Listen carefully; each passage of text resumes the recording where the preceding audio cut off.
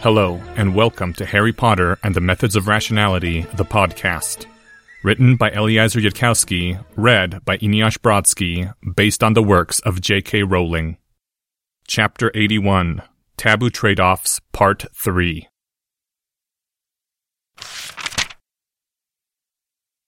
In rising half-circles of dark stone, a great sea of upraised hands. The lords and ladies of the Wizengamot, in plum-colored robes marked with a silver W, stared down in stern rebuke at a young girl trembling in chains. If they had, in any particular ethical system, damned themselves, they clearly thought quite highly of themselves for having done so. Harry's breath was trembling in his chest. His dark side had come up with a plan, and then rotated itself back out again, because speaking too icily would not be to Hermione's advantage, a fact which the only half-cold Harry had somehow not realized. The vote carries in favor, intoned the secretary when all the tallying was done and the upraised hands fell back down. The Wizengamot recognizes the blood debt owed by Hermione Granger to House Malfoy for the attempted murder of its scion and ending of its line. Lucius Malfoy was smiling in grim satisfaction.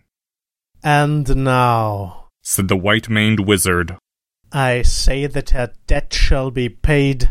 Harry clenched his fists beneath the bench and shouted, By the debt owed from House Malfoy to House Potter! Silence! Snapped the woman in too much pink makeup sitting next to Minister Fudge. You've disrupted these proceedings quite enough already. Aurors, escort him out. Wait, said Augusta Longbottom from the top tier of seats. What debt is this? Lucius's hands whitened on his cane. House Malfoy owes no debt to you. It wasn't the world's most solid hope. It was based on one newspaper article from a woman who'd been false memory charmed. But Rita Skeeter had seemed to find it plausible that Mr. Weasley had allegedly owed James Potter a debt because...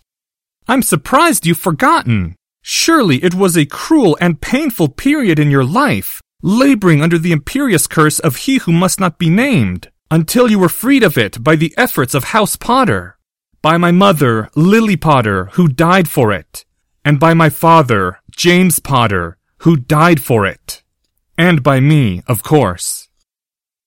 There was a brief silence within the most ancient hall. Why, what an excellent point, Mr. Potter, said the old witch who'd been identified as Madame Bones. I, too, am quite surprised that Lord Malfoy would forget such a significant event. Yes, he must have been so grateful. Madame Bones nodded. House Malfoy could not possibly deny that debt, unless, perhaps, Lord Malfoy is to tell us that he has misremembered something? I should take quite a professional interest in that. We are always trying to improve our picture of those dark days. Lucius Malfoy's hands gripped the silver snake handle of his cane like he was about to strike with it, unleash whatever power it kept. Then the Lord Malfoy seemed to relax, and a chill smile came over his face. Of course. I do confess I had not understood, but the child is quite correct. But I do not quite think that the two debts cancel. House Potter was only trying to save itself, after all. Not so! And therefore, I demand monetary compensation as well for the redemption of the blood debt owed to my son. That, too, is the law. Harry felt a strange inward flinch. That had also been in the newspaper article. Mr. Weasley had demanded an additional 10,000 galleons. How much? Lucius was still wearing the cold smile. 100,000 galleons. If you have not that much in your vault, I suppose I must accept the promissory note for the remainder. A roar of protest went up from Dumbledore's side of the room. Even some of the plum-colored robes in the middle looked shocked. Shall we put it to vote of the Wizengamot? I think few of us would like to see the little murderess go free. By show of hands, that additional compensation of 100,000 galleons would be required to cancel the debt. The clerk began tallying, but that vote was also clear. Harry stood there, breathing deeply. You'd better not even have to think about this, Harry's inner Gryffindor said threateningly. It's a major purchase, observed Ravenclaw. We ought to spend a lot of time thinking about it. It shouldn't have been hard. It shouldn't have. £2 million was only money, and money was only worth what it could buy.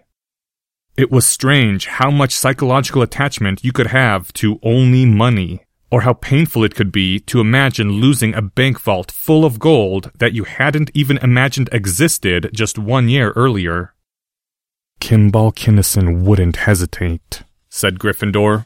Seriously, like, snap decision. What sort of hero are you? I already hate you just for having to think about it for longer than 50 milliseconds. This is real life, said Ravenclaw. Losing all your money is a lot more painful for real people in real life than in heroic books. What? Demanded Gryffindor. Whose side are you on? I wasn't advocating for a particular answer. I was just saying it because it was true. Could 100,000 galleons be used to save more than one life if spent some other way? Said Slytherin. We have research to do, battles to fight. The difference between being 40,000 galleons rich and being 60,000 galleons in debt is not trivial. So we'll just use one of our ways to make money fast and earn it all back, said Hufflepuff. It's not certain those will work, said Slytherin, and a lot of them require starting cash. Personally, said Gryffindor, I vote that we save Hermione and then gang up and kill our inner Slytherin. The clerk's voice said that the tally had been recorded and the vote had passed. Harry's lips opened. I accept your offer, said Harry's lips without any hesitation, without any decision having been made, just as if the internal debate had been pretense and illusion, the true controller of the voice having been no part of it. It was clear that Lucius Malfoy had not been expecting that reply. The Lord Malfoy's mask of calm shattered, his eyes widened. He stared at Harry in sheer blank astonishment. His mouth had opened slightly, though he wasn't speaking, and if he was making any peculiar noises, it couldn't be heard over the roar of simultaneous gasps from the Wizengamot. A tap of stone silenced the crowd. No, said the voice of Dumbledore. Harry's head jerked around to stare at the ancient wizard. Dumbledore's lined face was pale. The silver beard was visibly trembling. He looked like he was in the final throes of a terminal illness. I'm sorry, Harry, but this choice is not yours, for I am still the guardian of your vault. What? Said Harry, too shocked to compose his reply. I cannot let you go into debt to Lucius Malfoy, Harry. I cannot. You do not know. You do not realize. Die! Harry didn't even know which part of himself had spoken. It might have been a unanimous vote, the pure rage and fury pouring through him. For an instant he thought that the sheer force of the anger might take magical wing and fly out to strike the headmaster, send him tumbling back dead from the podium.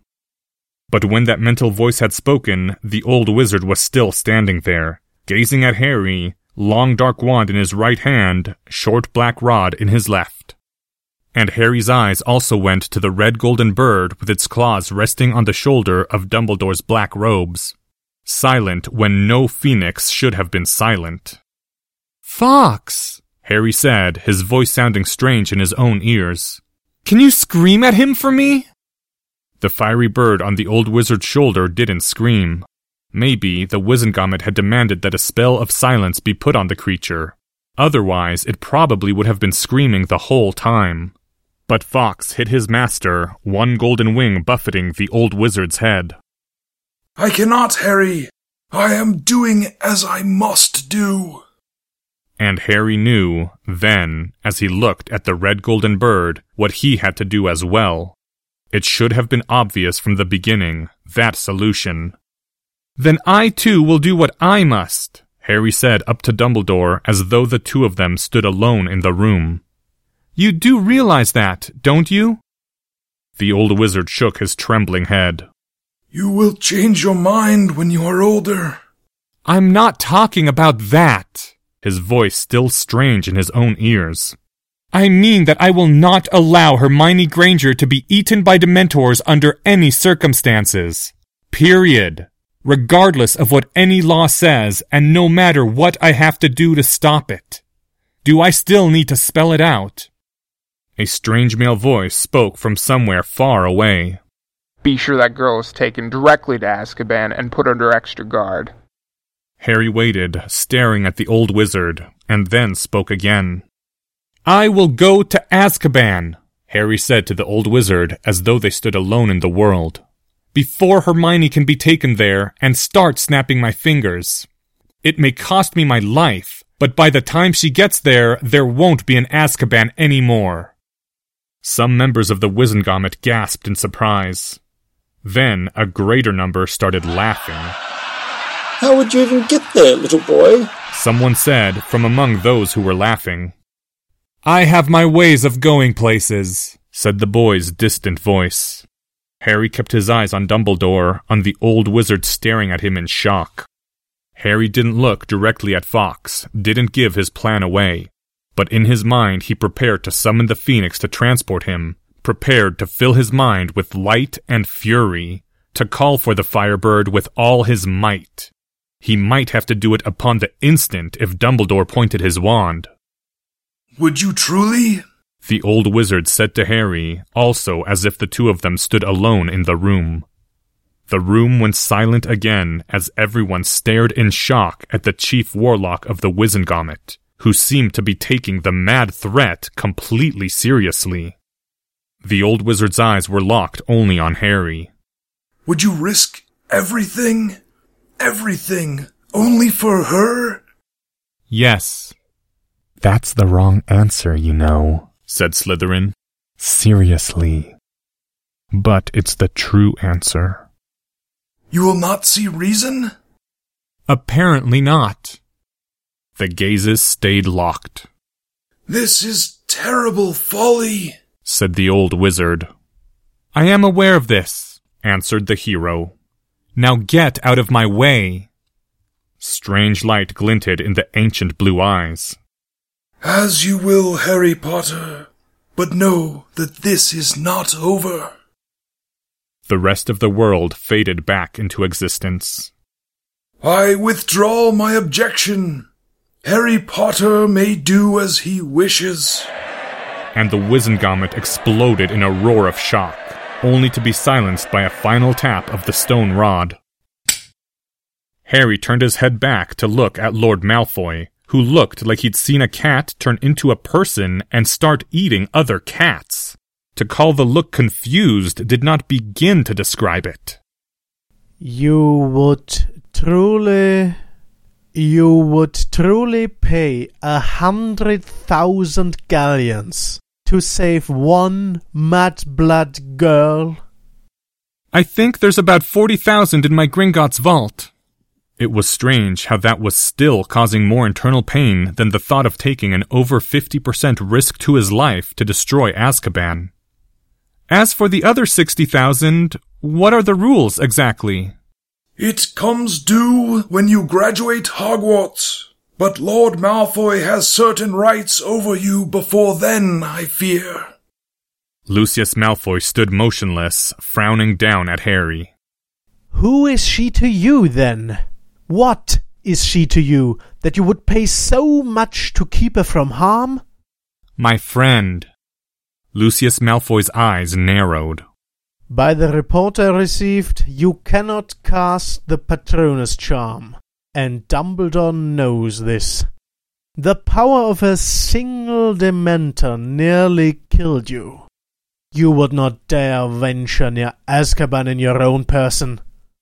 That was in January. This is April. Lucius Malfoy's eyes remained cool and calculating. You pretend you can destroy Azkaban, and Dumbledore pretends to believe it.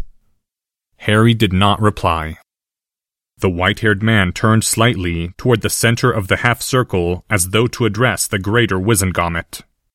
I withdraw my offer. I will not accept the debt to House Potter in payment, not even for 100,000 galleons. The girl's blood debt to House Malfoy stands. Again the roar of many voices. Dishonorable! You acknowledge the debt to House Potter, and yet you would... And then that voice cut off. I acknowledge the debt, but the law does not strictly oblige me to accept it in cancellation, said Lord Malfoy with a grim smile. The girl is no part of House Potter. The debt I owe House Potter is no debt to her. As for the dishonor... Lucius Malfoy paused. As for the grave shame I feel at my ingratitude toward the Potters who have done so much for me... Lucius Malfoy bowed his head. May my ancestors forgive me. Well, boy, called the scarred man sitting at Lord Malfoy's right hand. Go and destroy Azkaban, then. I'd like to see that, said another voice. Will you be selling tickets? It went without saying that Harry didn't pick this particular moment to give up. The girl is no part of House Potter. He had, in fact, seen the obvious way out of the dilemma almost instantly. It might have taken him longer if he hadn't recently overheard a number of conversations between older Ravenclaw girls and read a certain number of Quibbler stories. He was, nonetheless, having trouble accepting it. This is ridiculous, said a part of Harry which had just dubbed itself the internal consistency checker. Our actions here are completely incoherent. First, you feel less emotional reluctance to risk your bloody life and probably die for Hermione than to part with a stupid heap of gold. And now you're balking just at getting married? System error. You know what? Said the internal consistency checker. You're stupid. I didn't say no, thought Harry. I was just saying system error. I vote for destroying Azkaban, said Gryffindor. It needs to be done anyway. Really, really stupid, said internal consistency checker. Oh, screw this. I'm assuming control of our body. The boy took a deep breath and opened his mouth. By this point, Harry Potter had entirely forgotten the existence of Professor McGonagall, who had been sitting there this whole time undergoing a number of interesting changes of facial expression which Harry had not been looking at because he was distracted. It would have been overly harsh to say that Harry had forgotten her because he did not consider her a PC. It would be more kindly said that Professor McGonagall was not visibly a solution to any of his current problems, and therefore she was not part of the universe. So Harry, who at this point had a fair amount of adrenaline in his bloodstream, startled and jumped quite visibly when Professor McGonagall, her eyes now blazing with impossible hope and the tears on her cheek half dried, leapt to her feet and cried, "With me, Mr. Potter!" And without waiting for a reply, tore down the stairs that led to the bottom platform where waited a chair of dark metal.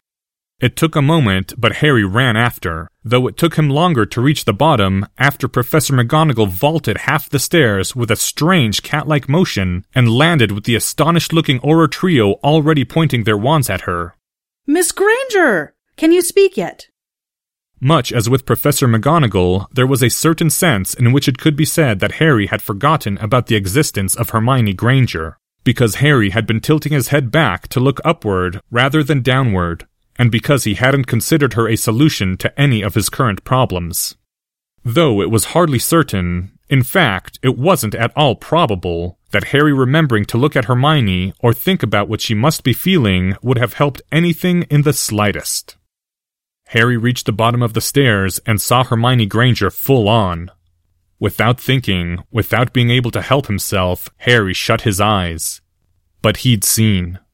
Her school robes around her neck soaked all the way through with tears, the way she'd been looking away from him.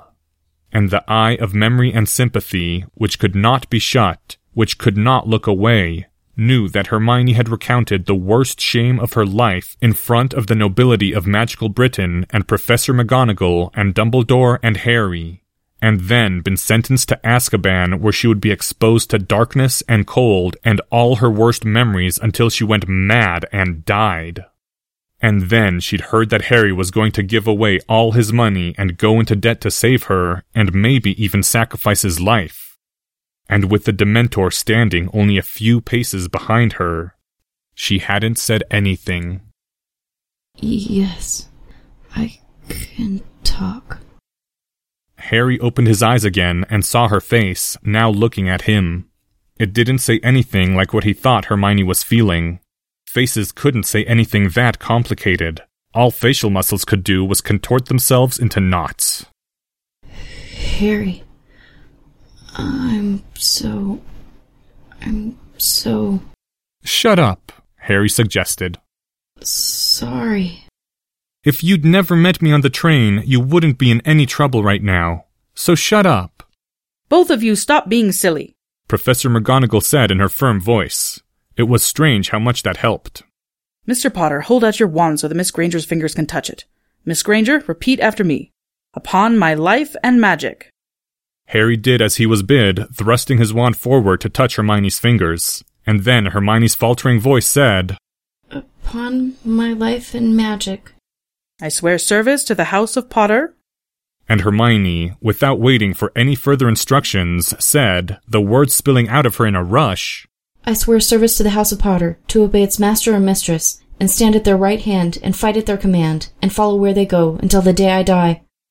All those words had been blurted out in a desperate gasp before Harry could have thought or said anything if he'd been mad enough to interrupt. Mr. Potter, repeat these words.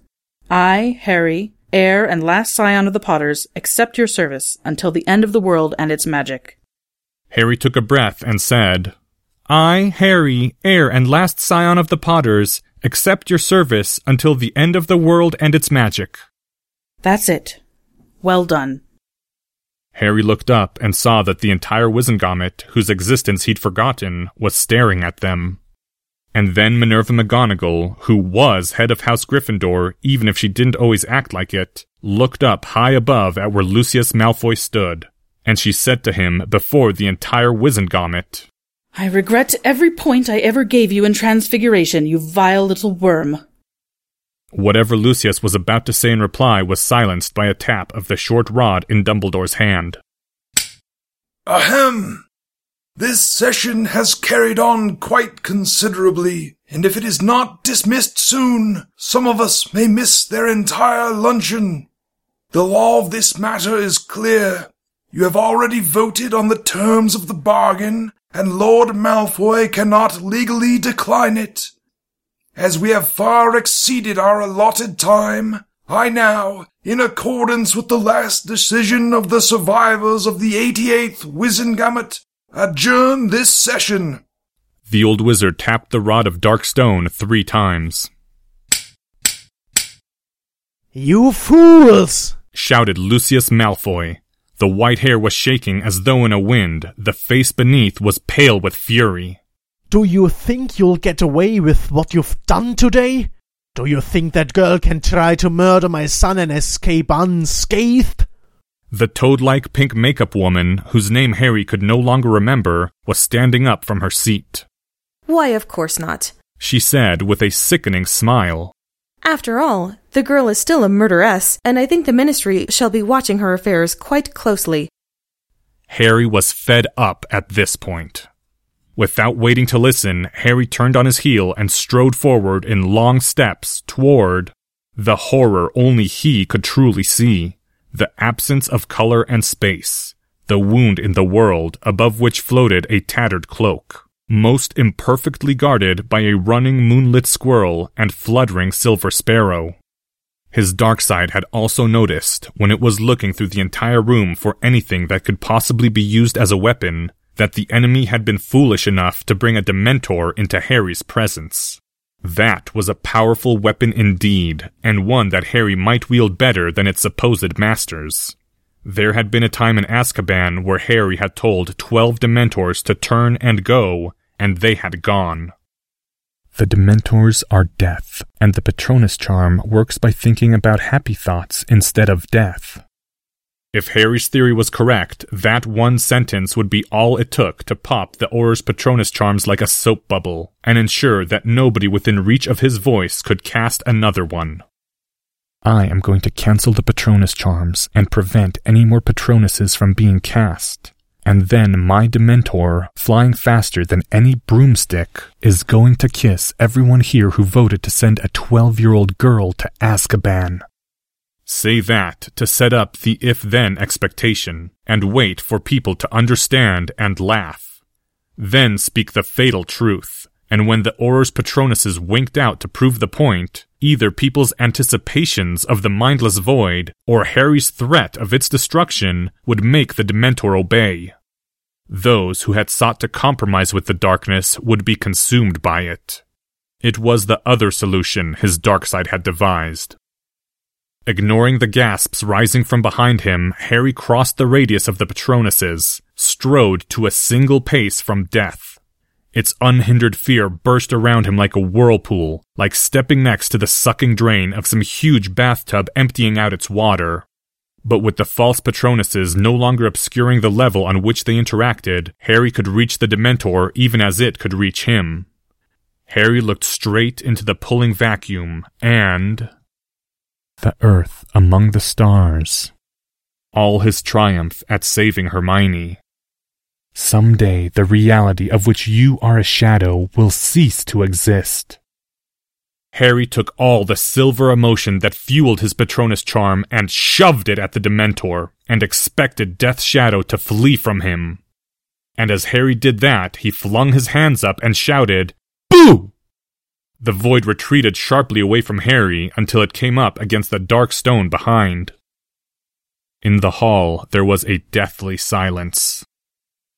Harry turned his back on the empty void and looked up at where the Toad Woman stood.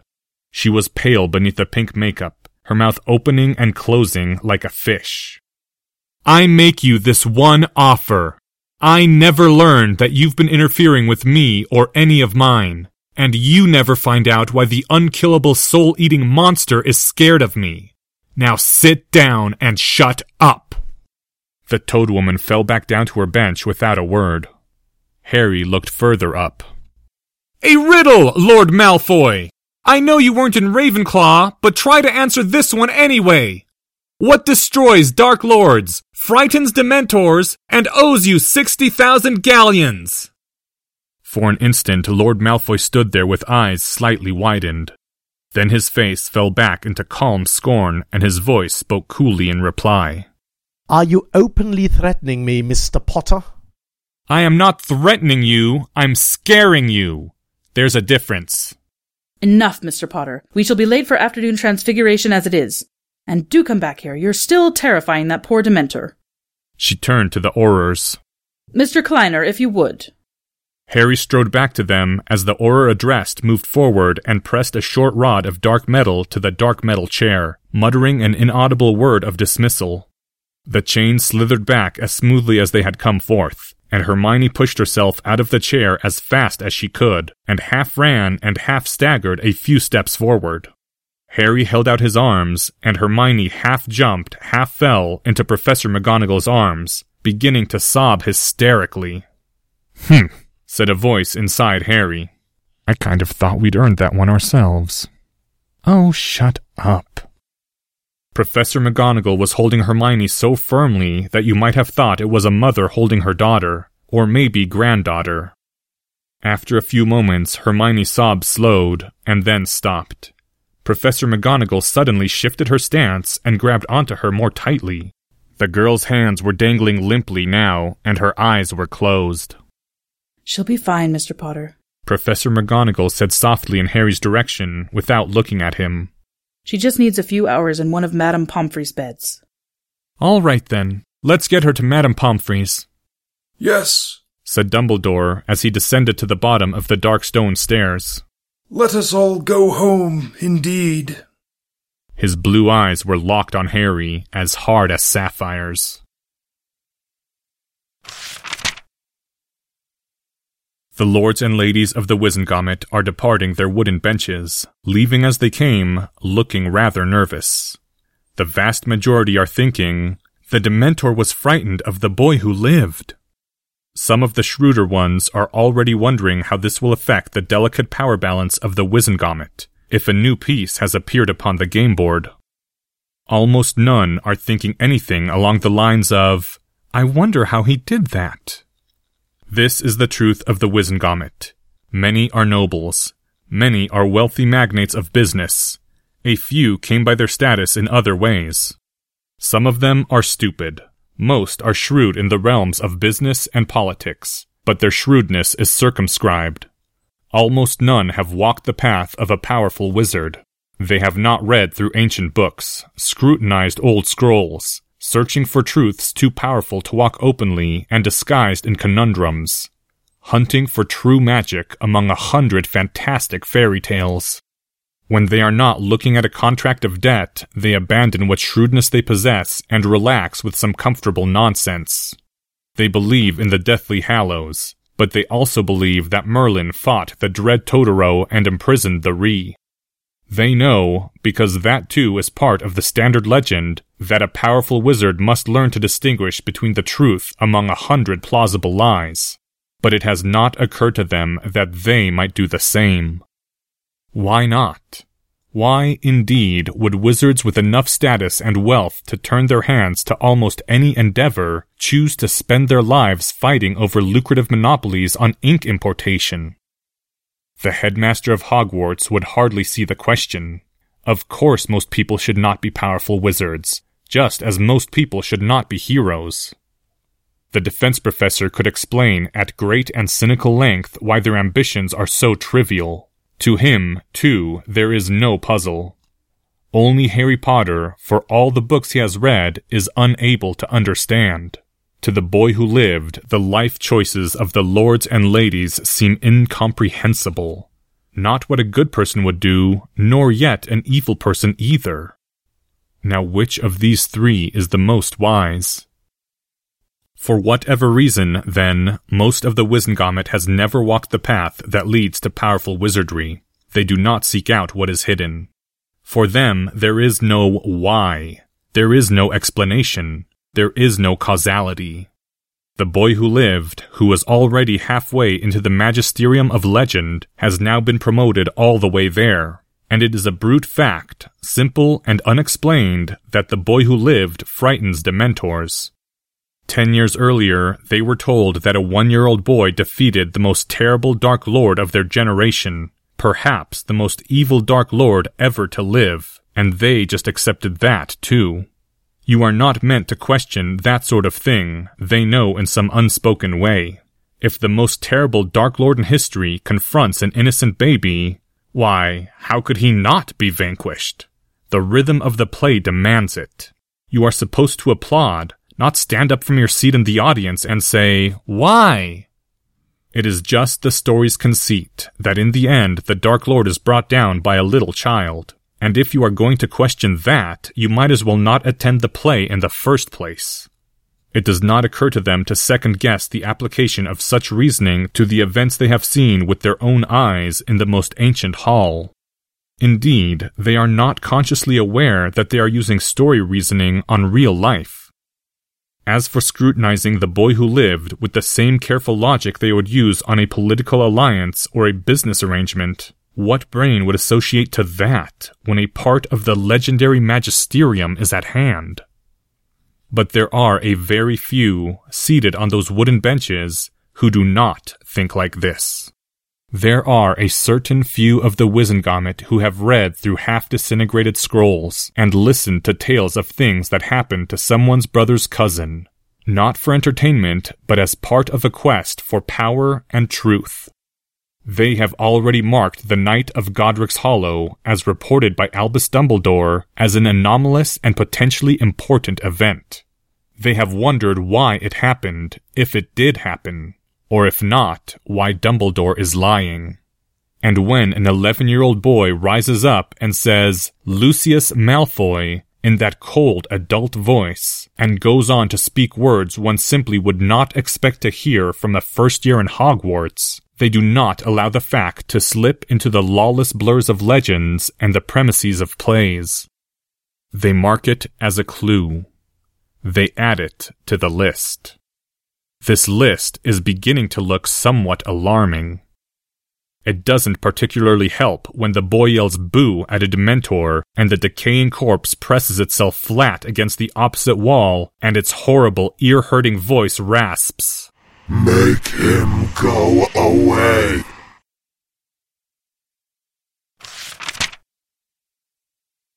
End Chapter 81. Thank you to the following people. Dolores Umbridge by Cami Adams. Malfoy Faction Member 4, Alex Wilcock. Secretary by Cedra. Lucius Malfoy, voiced by Martek Tex. Dumbledore, Drake Walker. Minerva McGonagall, read by Autumn Rachel Dryden. Hermione Granger, anonymous. Amelia Bones by Melissa Kessler. Augusta Longbottom by Sabrina Seaver. Dementor by B.J. Kramer. This chapter's original text, production notes, and attribution links, along with archives and much more, can be found at hpmorpodcast.com. If you would like to learn more about the art of rationality, please visit lesswrong.com, an online community of aspiring rationalists founded by Eliezer Yudkowsky. Some sound effects used are courtesy of the Free Sound Project. The music used is Catch That Goblin by Skaven. Thank you for listening, and come back next week for Chapter 82, Taboo Tradeoffs, Final.